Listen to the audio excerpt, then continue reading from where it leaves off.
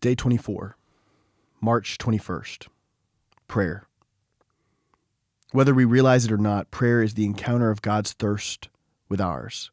God thirsts that we may thirst for him. St. Augustine.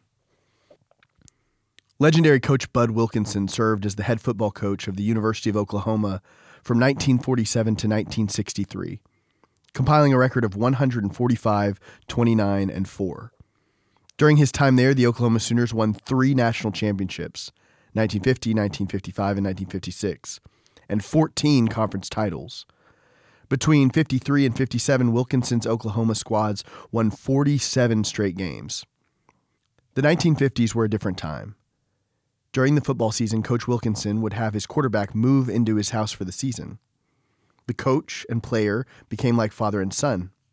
They lived under the same roof, ate meals together, they rode to practice together, they studied plays together.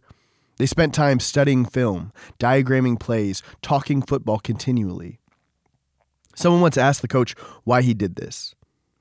He responded, quote, "Because if that young man spends enough time with me, he will begin to think like I think. And then when he gets out on that field, he will know what I want him to do." That's the very heart, the very essence of prayer, to spend time with Jesus. He sustains us through our times of prayer. What if we thought of prayer as having a staff meeting with Jesus? It should never be a monologue, but a conversation. Our goal is to listen and sense what Christ is saying to us. We should strive for his thoughts to be in us so that we instinctively go out in the game of life and do what he wants us to do.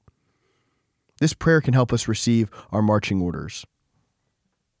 Lord, I offer myself this day for the work you want accomplished, for the people you want us to meet, for the word you want to be uttered, for the silence you want to be kept, for the places you want us to enter, for the new ways you want pioneered.